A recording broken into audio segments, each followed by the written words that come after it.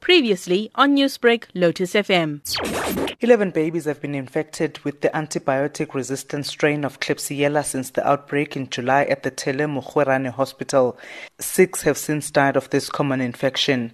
Last month, the National Institute for Communicable Diseases inspected the facility and made these initial findings, as Health Minister Aaron Motsoaledi explains. Number 1, extreme overcrowding, which creates conditions for infections to take place and spread. Number 2, extremely low birth weight babies due to prematurity, driven by a multitude of social factors, among which are teenage pregnancy, HIV and AIDS, and poor socioeconomic conditions. But due to overcrowding, infection measures were also compromised because of this overcrowding. It's these findings that have forced government to make drastic decisions of moving all newborns to other health facilities to prevent further loss of life. Klebsiella is a common neonatal infection that affects premature and newborn babies in low and middle income countries like South Africa.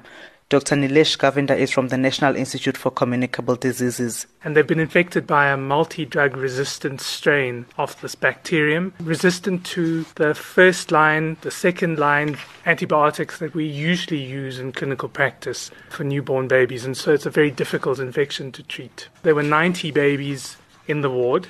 We found that 20 babies were colonized with Klebsiella pneumonia. Colonization means that they did not have infection, but they had the bacterium present. They were not sick, but they were carrying that organism. The final report into the outbreak of Klebsiella at the Tele Hospital should be completed by the end of this week.